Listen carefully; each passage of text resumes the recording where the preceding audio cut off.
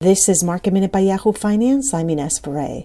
Stock futures are flat. The Nasdaq is down about 0.3% in pre-market.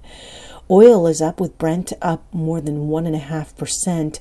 WTI crude oil is up more than 1%. Retail spending increased last month as consumers used stimulus checks to spend. Verizon and Chevron are both jumping in pre-market on recent buys from Berkshire Hathaway. And Bitcoin has surpassed $51,000 for the first time ever.